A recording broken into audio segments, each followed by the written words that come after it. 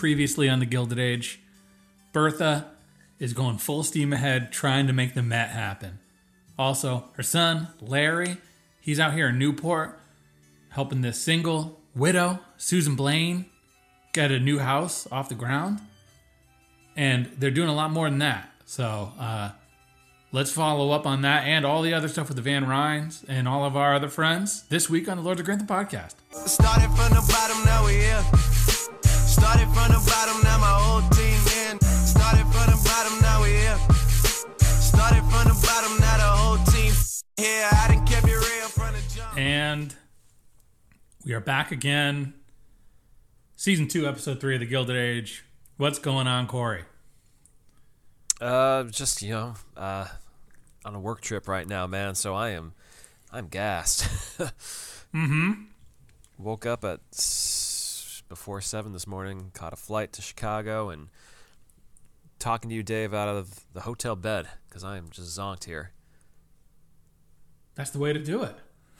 Yeah, we've recorded remotely for going on 3 years now, and we've never really gone out of our two respective states to record. So this is a historic moment for the podcast. Well, we did record on a highway on the way to Maryland one time. We've done episodes in different states, but the two of us being in different far removed states than New York and Connecticut, that's new. That is new. That is new. But do we have any news about our programs? Man, I haven't had time to check. I've been busy. But all I see is just advertising everywhere for The Crown coming back. Advertising that it's going to be split into 2 parts this upcoming season. Reviews have started to come in, some noise about it. They're really trying to hype it up, and we will not be talking about it until we are done with the Gilded Age. That's true. I mean, we'll obviously take some notes on how it's being received critically, but we will watch it after the Gilded Age. Yeah, and speaking of being in Chicago right now, they do have the Downton Abbey exhibit, and I was looking at maybe visiting that, and then I realized I'd have to travel 90 minutes just by the local transit, and I don't know if it's going to happen, Dave. It's okay. It's a bit of a stretch for me to get there. We've done it before. We did it years ago. I doubt that there's much new there, but you never know. You never know. Yeah, you never know, and this may be your last chance. That's true, until it comes around again. A 3-hour commute to go see Robert Crawley's Riding Jacket. Exactly. That's exactly what I'm debating whether to see or not. Well, you say you're gassed. You've been out a long day. Let's not waste our energy talking about Downton Abbey stuff we covered 5 years ago on the podcast. Let's talk about the Gilded Age Season 2, Episode 3. Let's go head to head, man.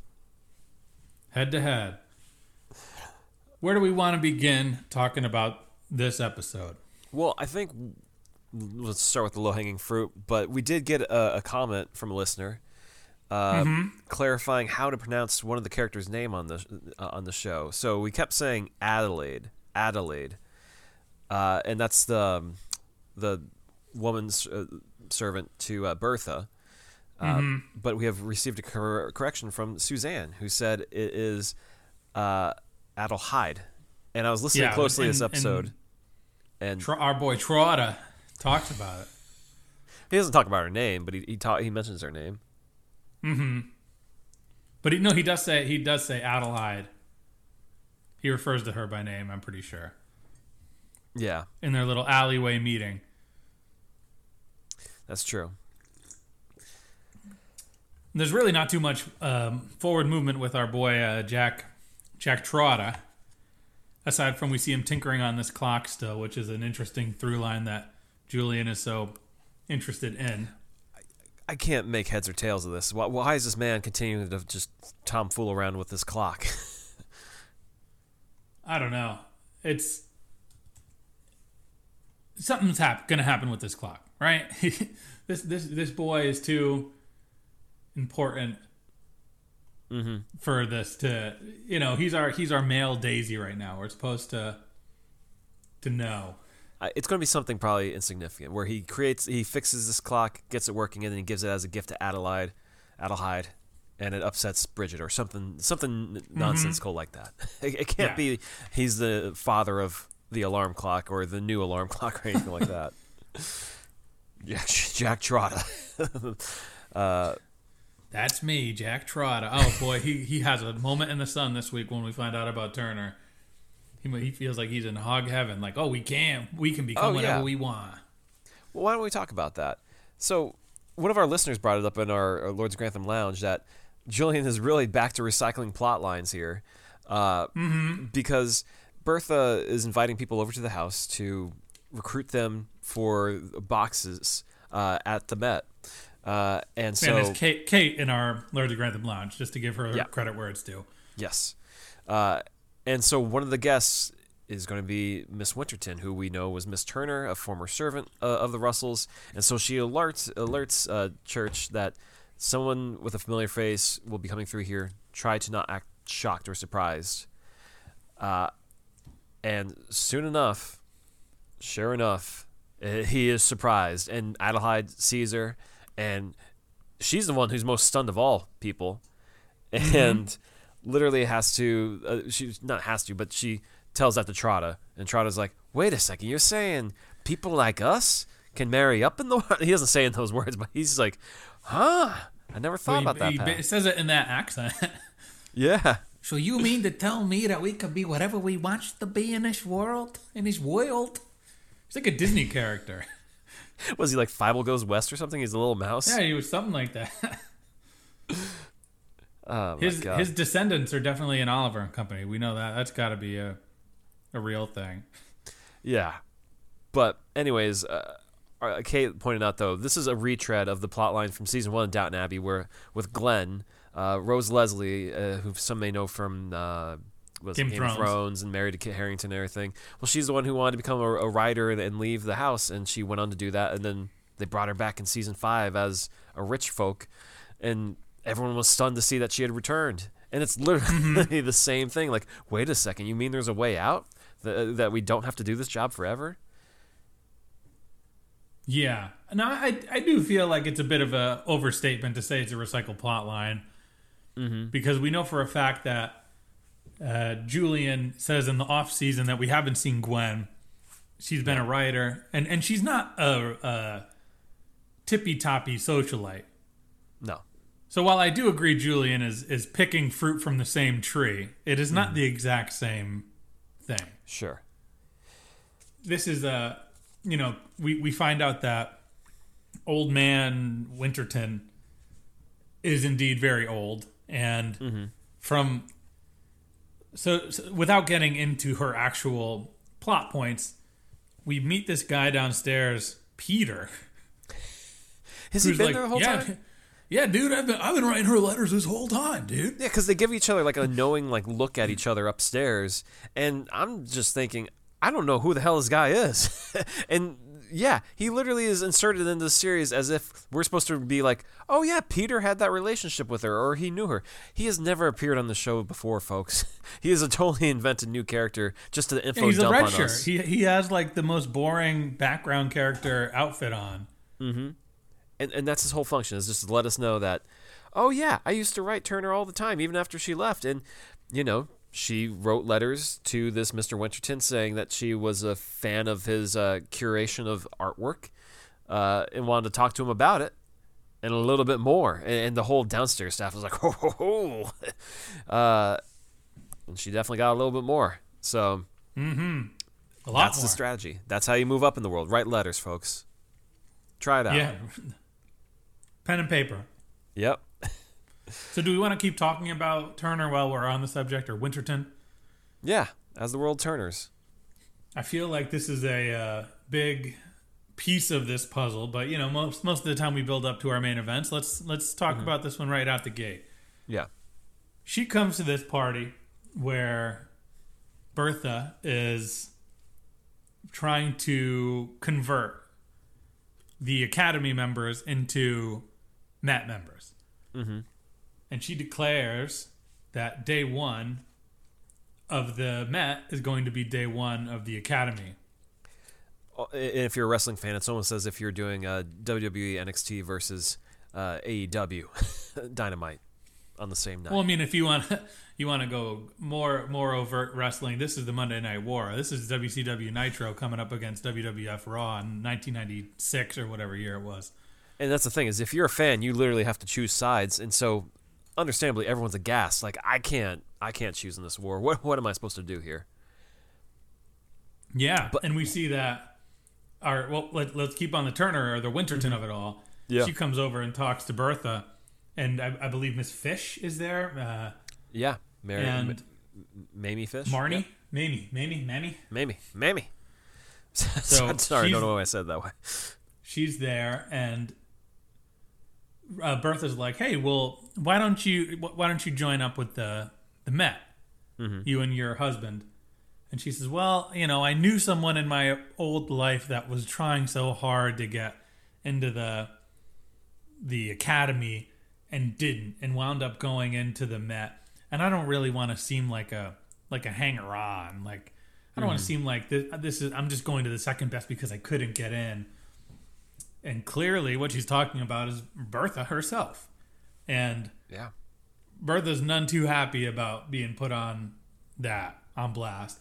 And when I love how she turns the screw there into Bertha, saying like, I want to enjoy my box seat because other people can't have it, huh? I want there's people I heard who can't have it. I think I may be looking at one right now.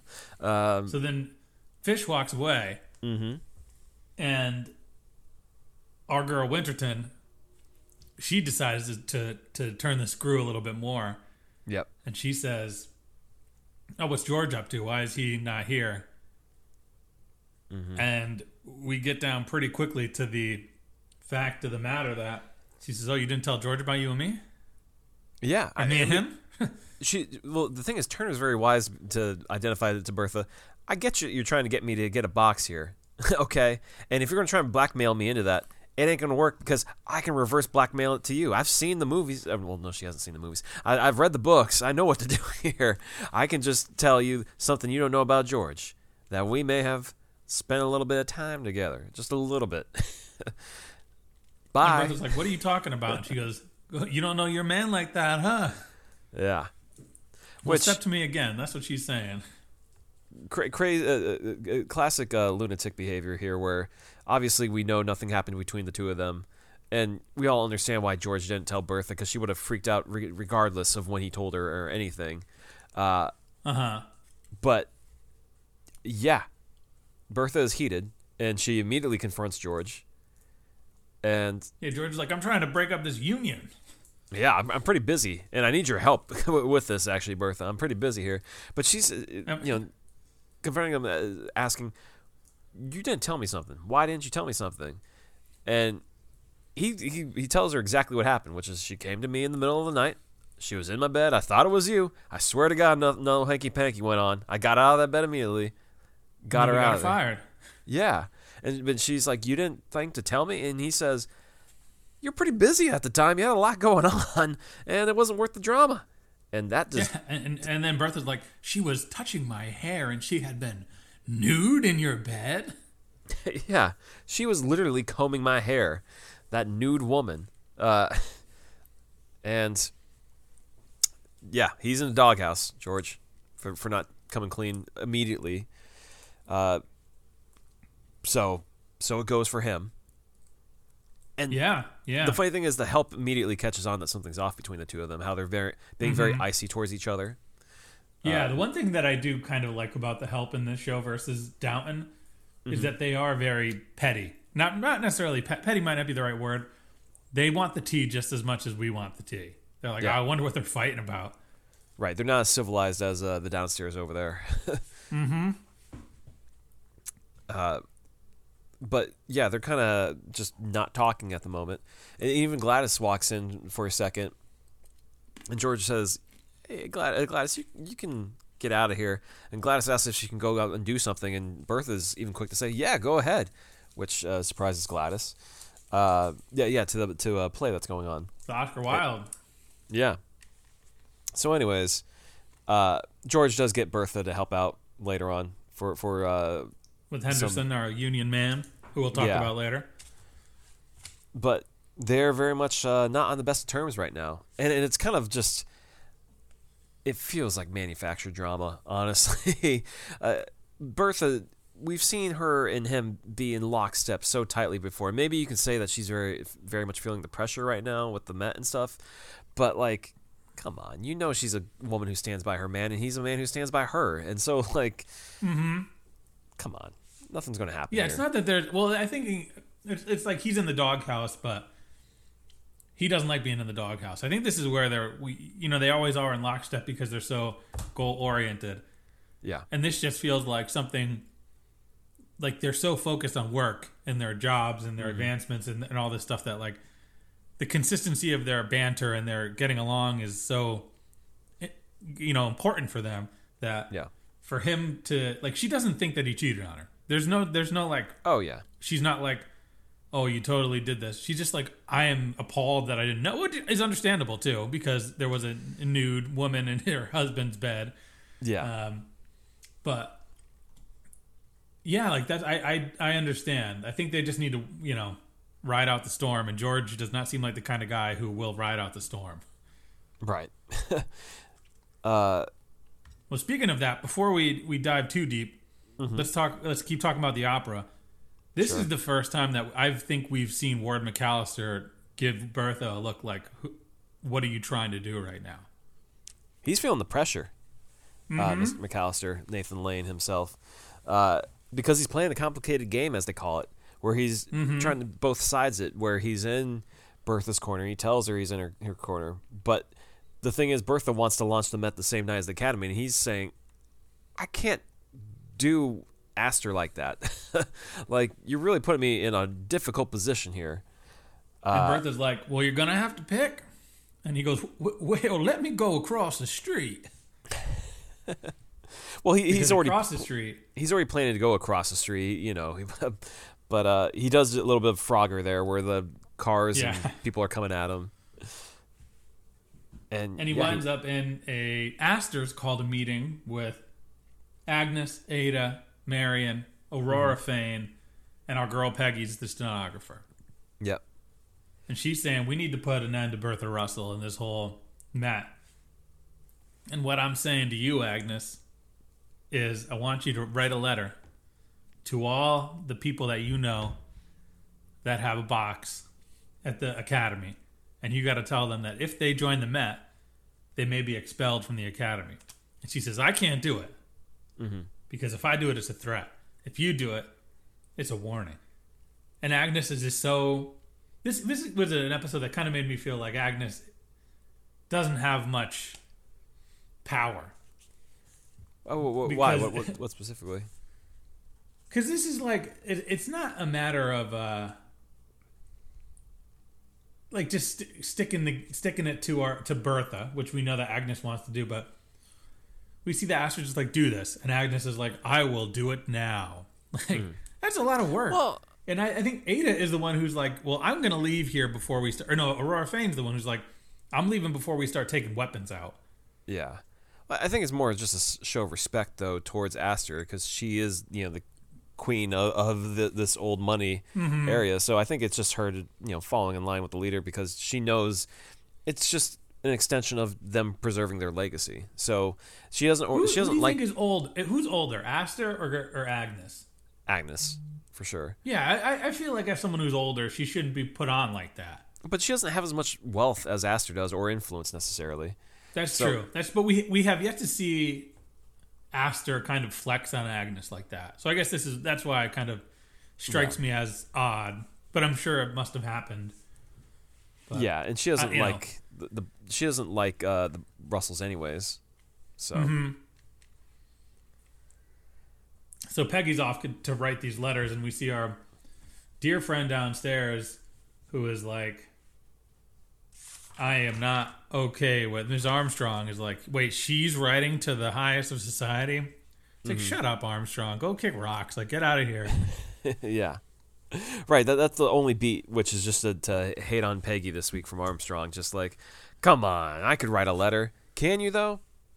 Do you think Deborah Monk, the actress who plays Armstrong, Julian's like, well, this year you will be racist? Well, I mean, she already was last year in I feel like Julian likes a babyface turn, And this year, it seems like she's just doubled down on that. Yeah, I mean, it'll be interesting to see if Julian goes all the way with getting her sacked if she doesn't change her attitude. I'm curious, though, what would be the thing that makes her have an about face if they do it, because she's pretty far down the road in terms of being dirt as a person. So her morality metric is pretty far down the red. Yeah, if you're playing a video game, she's trending downwards where you get the bad ending. Well, we're talking about Armstrong. Do we want to pivot over to her arch nemesis, Peggy? Peggy doesn't have too much to do this week. No, but it is pretty important. It's setting up a big week for next week. It's a setup for sure. Yeah, T. Thomas Fortune, our boy, TTF. is off. Yeah, he's off to cover. He's off to cover some stuff from Booker T. Washington, who's opening a dormitory down in Tuskegee. I really don't know how to say that word. And yeah, they've been raising money, and so it would help people with farm labor. And Peggy's like, is that the best kind of dormitory out there? And it's like, well, you got to start them somewhere learning, Mm-hmm. It's good for them. And so she's interested. She wants to, really help break this story. Like, she wants to report on it well. And T. Thomas Fortune is just saying, I don't think you know what you're up for down there in Tuskegee.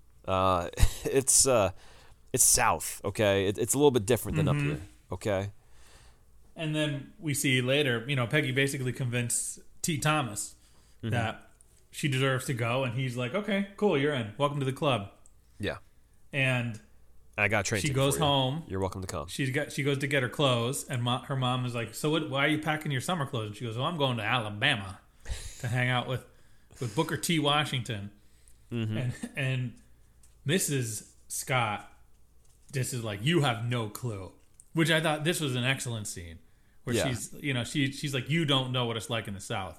And we see that at one point earlier in the episode, Fortune is like, I haven't really thought about the South too much since I was a slave.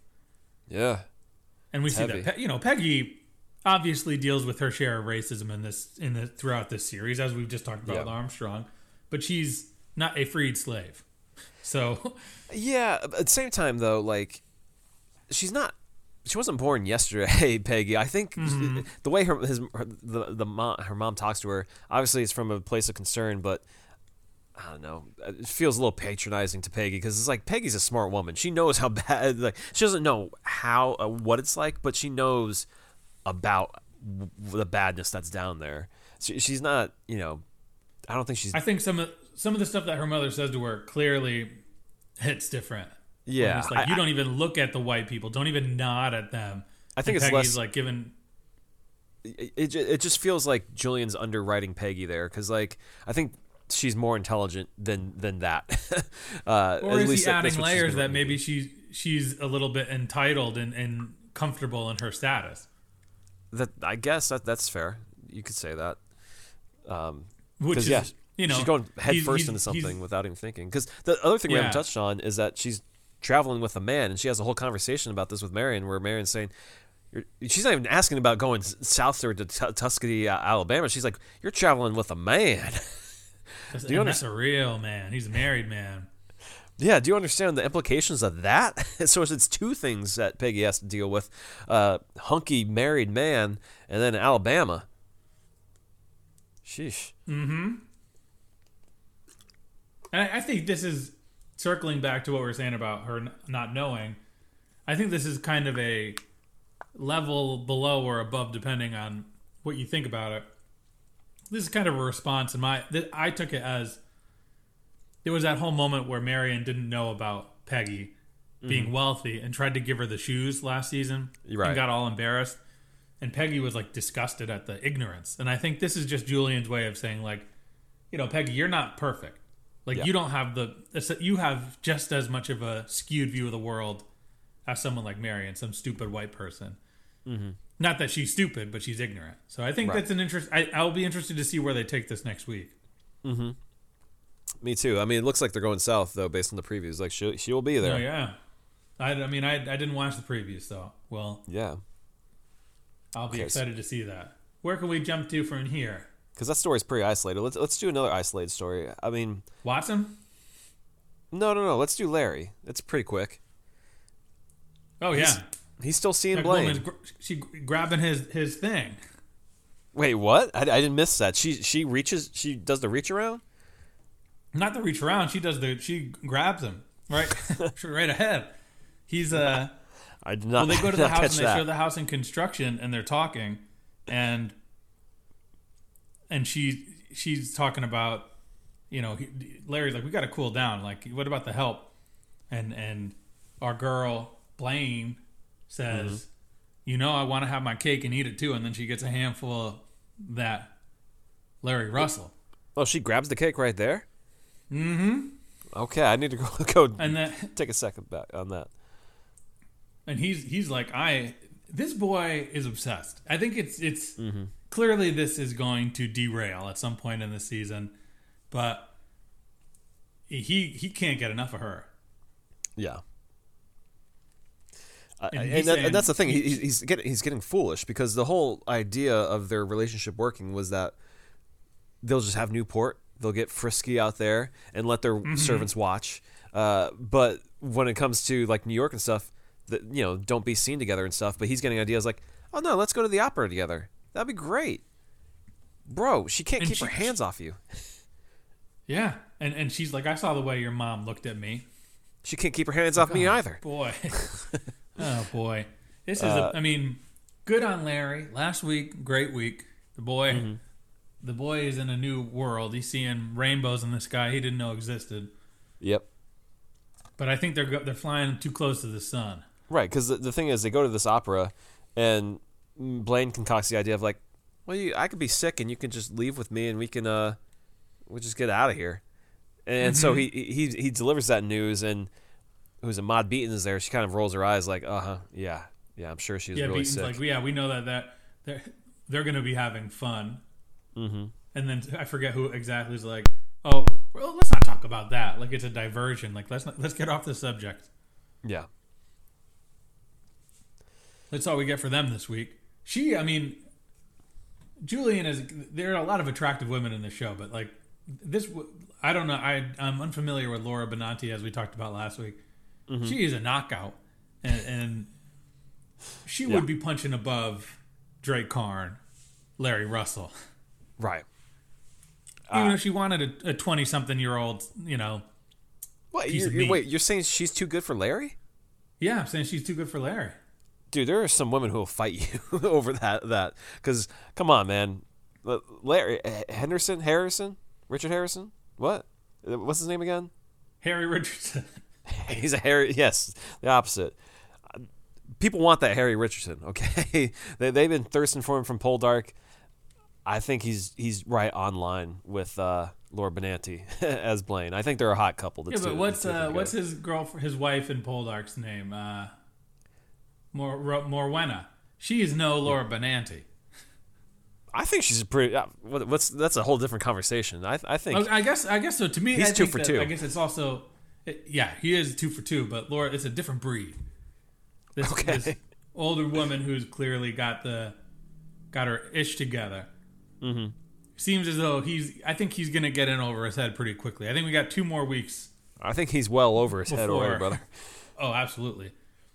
Right, but the thing is, I don't think this is gonna emotionally hurt him. I think this will literally damage Bertha further down the road. But we'll talk about that when we get there. Yeah, we'll see. Speaking of reputations, let's go to Watson. Watson, yeah, we started talking about it a little bit, teased it. He gets lunch with McNeil. Yeah, and he gives us his whole backstory. He was a banker with some success, and it went wrong, and his wife's father wanted him gone before it got worse and ruined his daughter. Mm-hmm. So ended up ruining him. Yeah, he was like, well, his hunch was right. I did lose all my money. And so, I was out of the picture. The wife hasn't kept in touch. She kept the daughter. I'm bankrupt, so, I had a valet, so I know how to do that work. And McNeil's like, that's nice. I don't want you to ever come around here again. He says it with a little better of a bedside manner, though. He goes, how about I hook you up? San Fran, a house, 2 servants, a pension. Boom. You just can't come back and stalk your daughter. How does that sound, bro? It's an apartment, actually, not a house. Oh, yeah, sorry. And a bank, but a bank account would be two staff. Which, I mean, in San Francisco, that would carry some value today. Mm-hmm. The funny thing to me about this plot line is they made such a big deal last week of people can't find out about this guy being related to McNeil's wife or anything or any connection. He's already gone around asking George about this guy, and now they're seen eating at a restaurant together, the two of them. In public, yeah. What was the thought process behind that? why would you do it there and not somewhere more discreet? Anyways, though, Watson's considering it because it is a generous offer, but it's very cold-hearted. Yeah, because he keeps going back to the idea that he won't be able to see his daughter again. And says he already abandoned her once. He doesn't want to do it again. But all I keep thinking about is, what do you mean see your daughter? You stalked her from across the street. Yeah. McNeil is basically telling you he will give you a correspondence of how everyone's doing, which is more than you were getting before. Well, no, he's not even promising a correspondence, though. He's saying he'll write and give updates, but he can't, Watson can't respond. Yeah. And Watson says, yeah, I don't know what she thinks about it. And it's like, if you knew what she thought about it, Watson, you probably wouldn't appreciate it because she really didn't seem to want to see you either. Regardless, it feels like much ado about nothing. Because, come on. Is Watson really going to leave? Yeah, also, we know Julian too well. Yeah, and also, is Watson really doing that? Is he that bad of a guy? Come on. Anyway. Well, I mean, socially speaking, it would be terrible for the McNeils to be outed as having a relative that was a valet. I guess. Then don't have lunch with them in public if it means that much. Yeah. They were doing it to themselves. Yeah. Okay. Well, we'll see what Watson decides. He's talking to Church about it, too, and everything. He's like, I don't know what to do. But we'll follow up on that later. He's pretty transparent about it. He's like, yeah, I got an offer to go get a house that's paid for, apartment that's paid for, staff. Yeah. New surroundings. Maybe I should do it. Yeah. Well, speaking of reputations, let's go to Oscar. Yeah. He's pretty happy with this, what's her name? Our Maud new friend. Beaton. Yes, Beaton. Mm-hmm. And they seem to have a bit in common. They go to the play it's an Oscar Wilde play, Vera, which apparently did open to negative reviews at the time. It did not go over well, but it's a bit of an odd choice that they're going to feature Oscar Wilde because Oscar Wilde shows up in this episode, and it's going to be a play that no one liked, and it's just like strange that Julian. I mean, Julian's probably laughing to himself, but at the same time, odd choice to be like, and here's an Oscar Wilde play, and he sucked. He's patting himself on the back. He's like, well, I Julian Fellows, made Downton Abbey. Yeah. I don't suck. And he just dumps on Oscar Wilde to his face in the show. Like, do better next time, brother. Yeah, so we see that Oscar is there with Maud, and there's a moment where John Adams comes to talk to him about Maud. Right, because he escorted her there. He has a relationship with her where he's very friendly. Because we see the shot, we do the rack focus when our boy Oscar's giggling with Maud during the show. Camera kind of does a little move, and we see John Adams kind of rolling his eyes in the background like, oh boy, he likes her.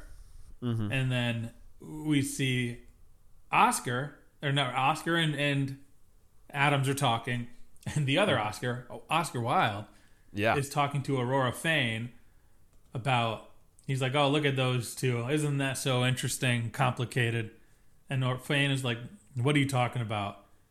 And Oscar Wilde's like, oh, you will never understand. Dude, this whole Oscar Wilde appearance, I'm sorry, listeners, I'm curious to what you think, but I thought it was pretty trash. Like, this was just dumb. Look, Oscar Wilde, fantastic writer. I like Oscar Wilde. He's great, especially if you're into the literature and everything. He's a very important figure. But the way he's portrayed here, the actor does not look like him. He has his, like, they comb his hair. He tries to give this, like, look to be like, I'm Oscar Wilde. You ain't, brother. You don't look like him. You ain't long in the face like him. And then Jordan Waller, we're calling you out by name. Seriously, like, he acts as if Oscar Wilde was this, like, sass-mafrass kind of character, and it's like, I don't know about that, man. It's more Oscar Wilde was very clever with a turn of phrase. Here he plays him as if it's just like, you know, he wore it on his sleeve how openly, like, queer he was. And, like, according to the timeline here, Oscar Wilde hadn't even slept with a man at this point in his history. Doesn't mean he wasn't gay yet or anything, but he wasn't this sassy guy about town like, oh, you don't get it yet. It's what? He wasn't like Ward McAllister. Yeah. Strange choice. And the accent, too. He doesn't even sound British exactly. Everything is just off about this insertion of Oscar Wilde, if only just to get to the line of, like, oh, I like other Oscars. Yes. Us Oscars have to stick together. Noted. And then people just insulting Oscar to his face, including Gladys, who gets a shot off of, you know, saying she just was not, it was enjoyable when someone killed themselves or whatever. Yeah. Nice. Not a great look. It's just, I don't know what he was thinking with this. It's just bizarre. Just because you can doesn't mean you should, Julian, with Oscar Wilde being in there. Yeah. Next week is going to be Booker T. Washington, Ms. Astor. Oh, that's right. Maybe we'll bring back Clara Barton from the Red Cross. But it'll just be all real world people interacting. Why not? When we get a Henry Houdini or anyone, when they showing up? I think that's a little Harry early Houdini. for Houdini. Oh, God, yeah, he'd be like 9 years old. Just have like a disappearing child, and like, that's Harry Houdini. So what else do we have to talk to? We have to talk. There's some very big plots. There's Marion's not too much going on with Marion this week. She's just kind of sitting with our boy Dash. Well, no, she does get some news. Or, well, no, Agnes gets some news from Aurora that... Dash is interested. Yes, and that maybe we should lean into this. And you know, isn't Agnes who says out loud, does he have money? And Ada says he's a Stuyvesant. They got money. Stuyvesant. Yeah. And Agnes is like, I don't know. Why would I know that? All I need to know is he has money. Great. He's good for me. Yeah, it's good enough. And so yeah, we see there you have like a luncheon, and Dash was talking up Agnes or Marion as a teacher there. Mm-hmm. She's very, very much there for the kids and stuff. She's good. So yeah, that's continuing on its way. Yeah, and then we're at the opera. Wait, not to double back. Oh yeah, we're at the opera. Yeah. And then our boy is like, hey, I'm not going to the after party. I don't really want to meet Oscar Wilde. I've had a long day. My daughter's upset. And Marion's like, oh, please tell me why. He's like, oh, because she doesn't have a mother to go to the tea party with. Mm-hmm. And Marion's like, well, what if I did that? Marion, do you understand what you're doing here? You're literally like, if you really want to be with this man, or if you want to be with this man, you better realize you are taking those steps to be with this man. And if you don't want to be with this man, stop. I think she wants to be with the man. I think she wants to be with him. I think she likes him. All right. I mean, he's a nice guy. He saved her last week. He's nice. And they do comment the age gap here. Yeah. So, yeah, I mean, you just wonder, what is the flaw here? What is off? We'll find out. I really don't know what they're going to do to split these two up, because Dash seems like a nice guy. Yeah. A little too nice. Who knows? Maybe there's something's going to happen.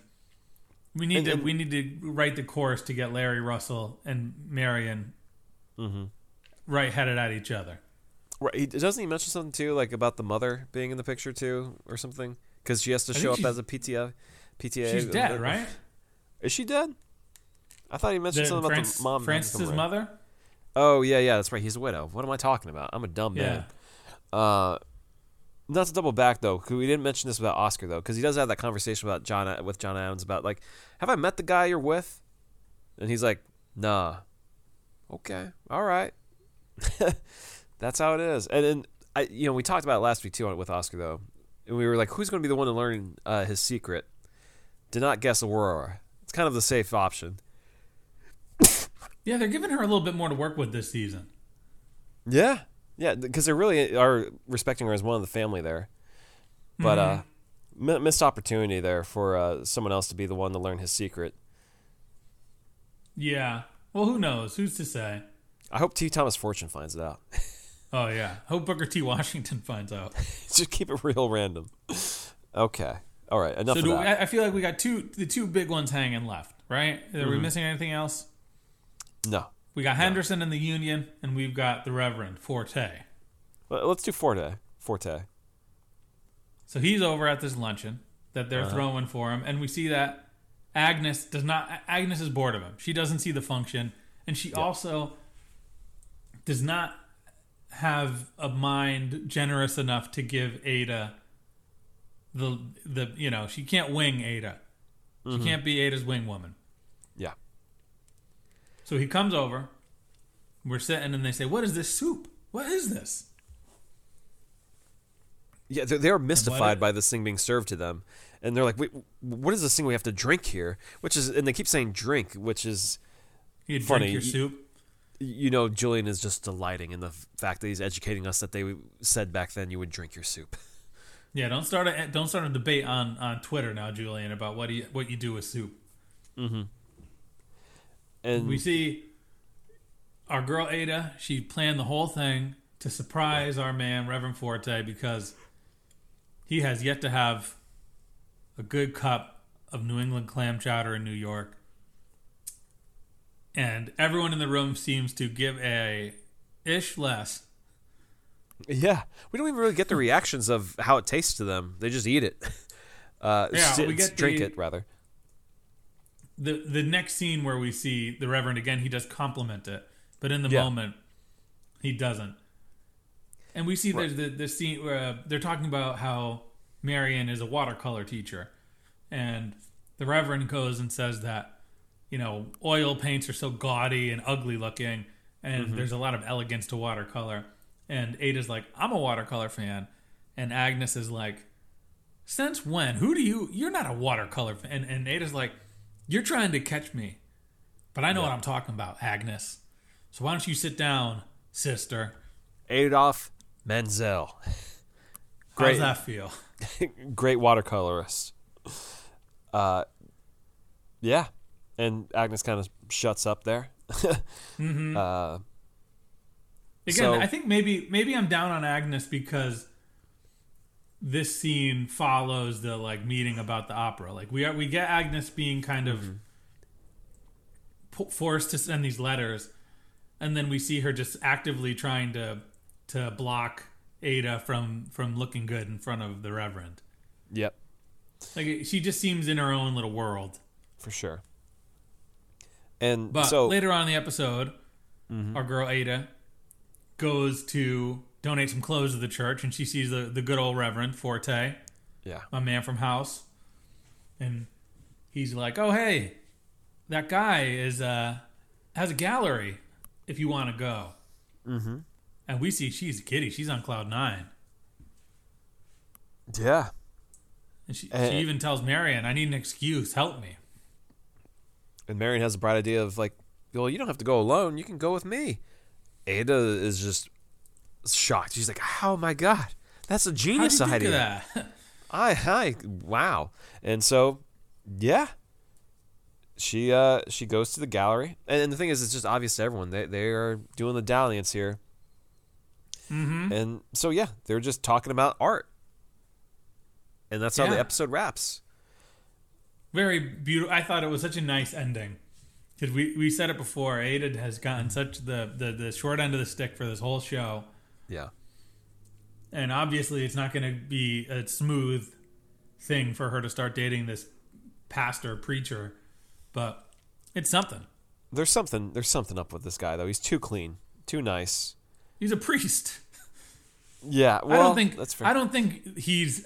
I will go as far as to say that probably not a great idea to make a narrative function of a priest to turn out to be a scumbag, because the Catholic Church has suffered enough over the past 20 years. That's not nothing new for Julian. Have you watched Belgravia, Dave? He's not above it. But yeah, I think this is going to be an Agnes thing. I feel like what can we do big picture with Ada in the whole show if the show lasts another 2 or 3 seasons? Mm-hmm. I feel like we don't need her juggling men. Partner her up with someone nice. But Forte was already saying people didn't like how they received communion from him. Hey man, I'm just saying. Anything could happen. Well, that's not what he said. He said that the rich people don't like the fact that he gave the poor people communion. Right. So he's a righteous man. So no, that means the rich people could be like, we don't like this reverend. Get him out of town. I do think what might happen is what happens in churches in general is if Julian wants him out, the Catholic Church will just ship him somewhere else, because that's what happens in the church. Yeah. But so I hope not, because I like our guy, my man, Forte, good performer. Yeah. Good to have a heavy Boston accent to combat Jack Trotta. Jack Trotter, is that Jersey accent? I think it's just a bad New York accent. Just a bad New York. Okay. But so I think we're just left with the Henderson of it all. The Union. Yeah, the Harry and the Hendersons here. The way because we know from last week they're going to wine and dine him at the Brunswick to really impress him, to buy him out from, standing with his striking Union Brothers. Union Brothers. They really don't do any favors to this guy when he shows up on the scene there. They have this high angle shot of him getting out of a carriage, and yeah, he looks awestruck at this house that he's walking up towards, but it just kind of looks like this slack-jawed, dumb man, like, what? But they do a good job of spinning it, I thought. Oh yeah. No, I like Anderson. He's great. Because immediately you see he's suspicious of all this. Like, why are they being so nice to him and everything, and treating him so well? And yeah, George gets Bertha to show up and greet him. That's nice. She puts on fine. Yep. They have some lunch. Bertha leaves it to the two of them, and George, as he does it with everyone else, is straight to the chase. Like, let's talk. What do we got to do? Yeah. I ain't got time or patience for your reunion. I got money. But the thing is, we do learn about Henderson, which is that he has a wife, 6 children. His wife works as a seamstress. Mm-hmm. So, like, he is a man who realistically should be susceptible to some kind of, bribe. Favors. Yeah. But the thing is, as he tells George, these people work 6 hours a day. 6 hours a day. Sorry, that's a great 12 hours. Timeline. 12 hours a day, 6 days a week. Mm-hmm. Which is inhumane. All they have the energy to do is put some food in their mouth and go to sleep. Yeah. And that's 72 hours, just in case you're counting it out there. Mm-hmm. Average work week in the country is 40 hours. And the thing is, these people are not being compensated even then for all those hours, or putting their lives at risk. And George is making the case saying, I pay the market rate. I'll change it if the market changes, but I'm not going to do that. Yeah, he said it'll affect the whole industry if he changes how much he's paying. Yeah. And during this moment here, I was thinking, like, George is reasonable. I thought he was kind of like, willing to play ball with this guy in the past couple of weeks. That's just me being naive. No, we're mask off. George is a bad man here. He's not willing to compromise or hear out these unions at all. He calls himself a robber baron. Yeah. And Henderson's like, you said it, bro. Not me. Yeah. And then he tries to play the sympathy. He says, dude, how about I give you a management position? Mm-hmm. You got 6 kids. You want to be home. You get paid more. Your wife can quit her job. That's it. That's all. Yeah. And he's like, bro, you can't do that to me. I'm union. Yeah. I don't want to be on strike, but I will. Mm-hmm.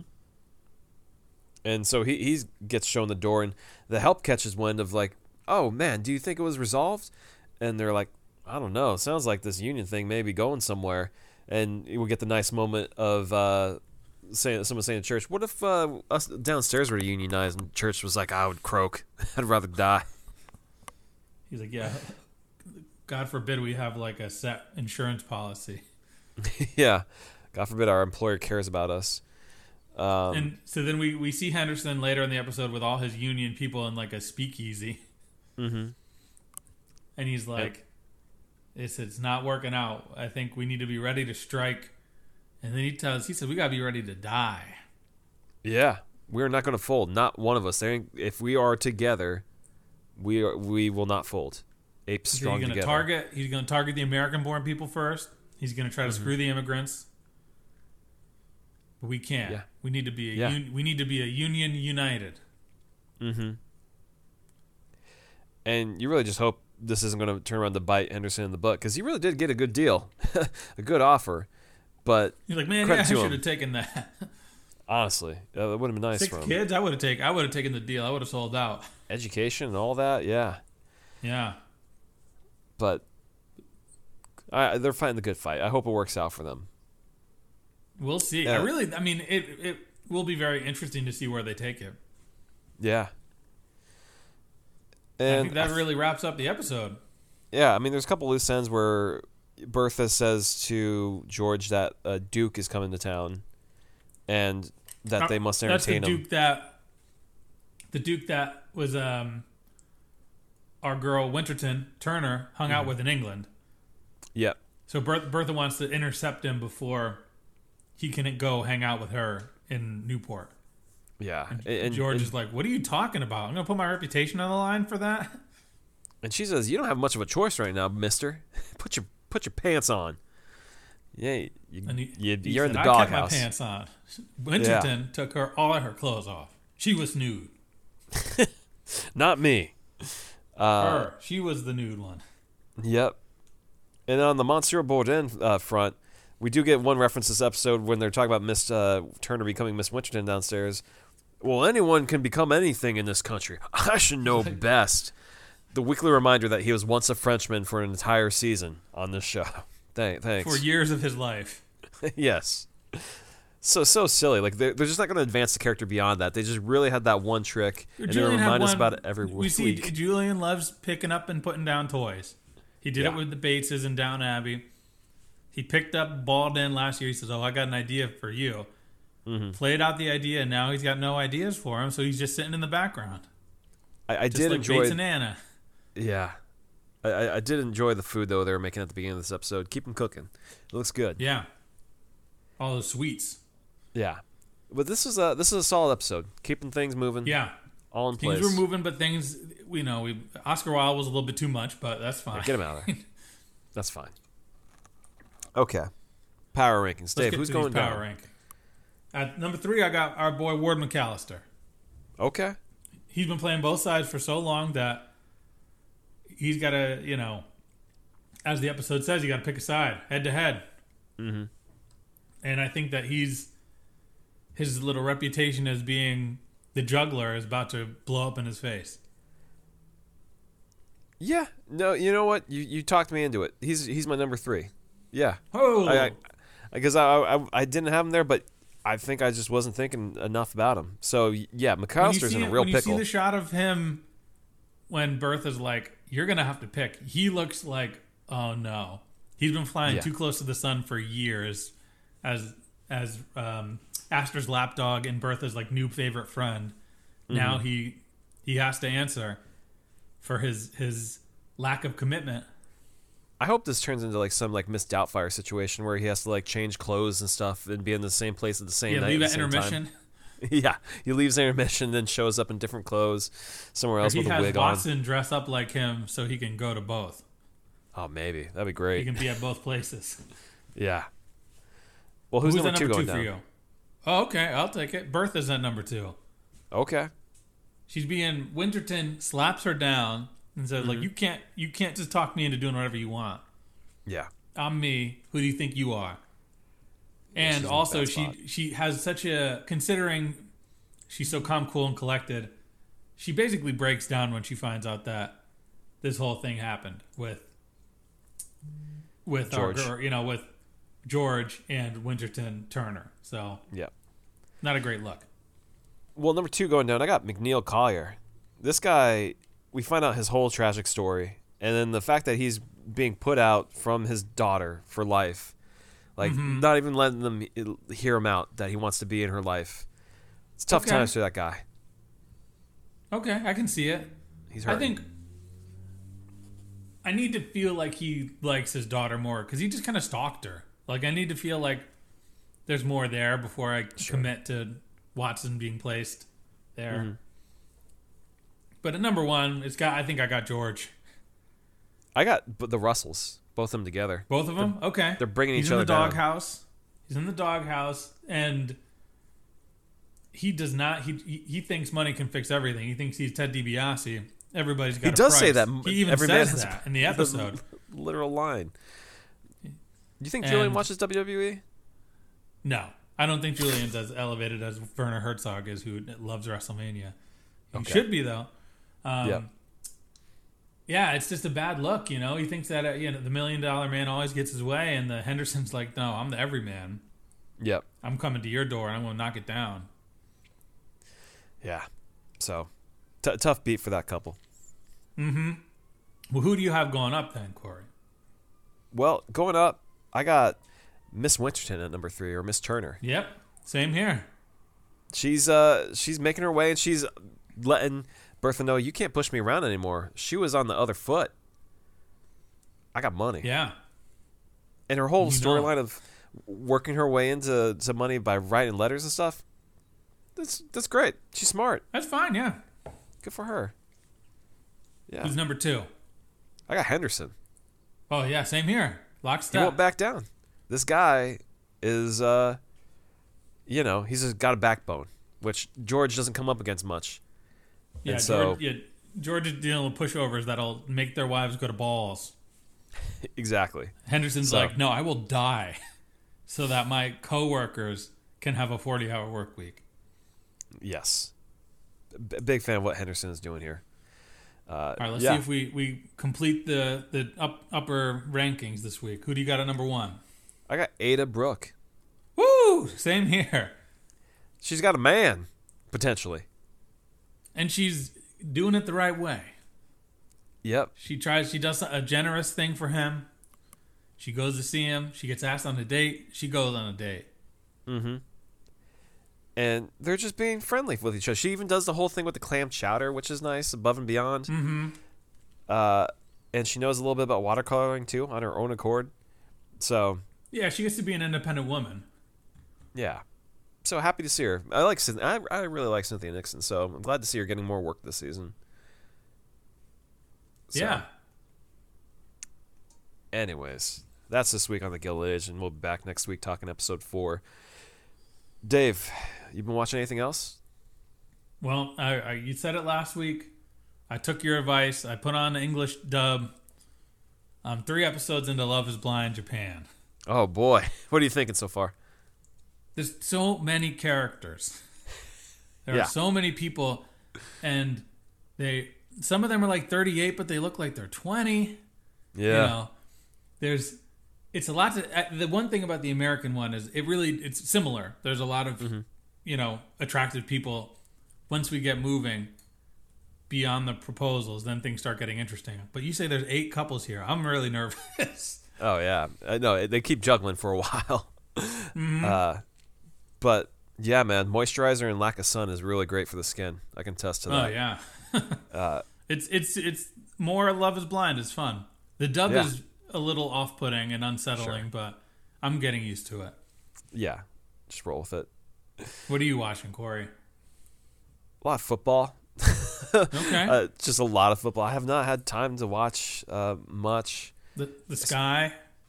Yeah, traveling, prepping for this speech I have to give tomorrow. So just been really stressed and trying to get through work and stuff. So just trying to survive, right now. Yeah. Well, you've had a long day. We don't need to keep on talking. We can wrap it up if you want. And Dave, we'll be hanging out this weekend in North Carolina. Oh yeah, if any of our fans in Waynesville or Asheville want to come say hi, X us or Instagram out there. us, we'll meet you for barbecue. Yep. Going to a wedding, and maybe we can record something. We'll see. Yeah, I'll bring the recorder. Why not? Yeah, we'll figure it out. But listeners, you know where to find us: Facebook, Instagram, Twitter, X, lordsgrantham@gmail.com. Find us on Spotify or iTunes, wherever you get your podcasts. Leave us a 5-star rating and review if you so choose. You can always subscribe to our Patreon, where you can join our Lords of Grantham Lounge, and we'll get bonus content to you. We may have a movie that we need to watch in December that we need to talk about on our Patreon. Yep. We'll save that for later. The fans are demanding it. Yes. And until then, we'll see you next time on the Lords of Grantham podcast.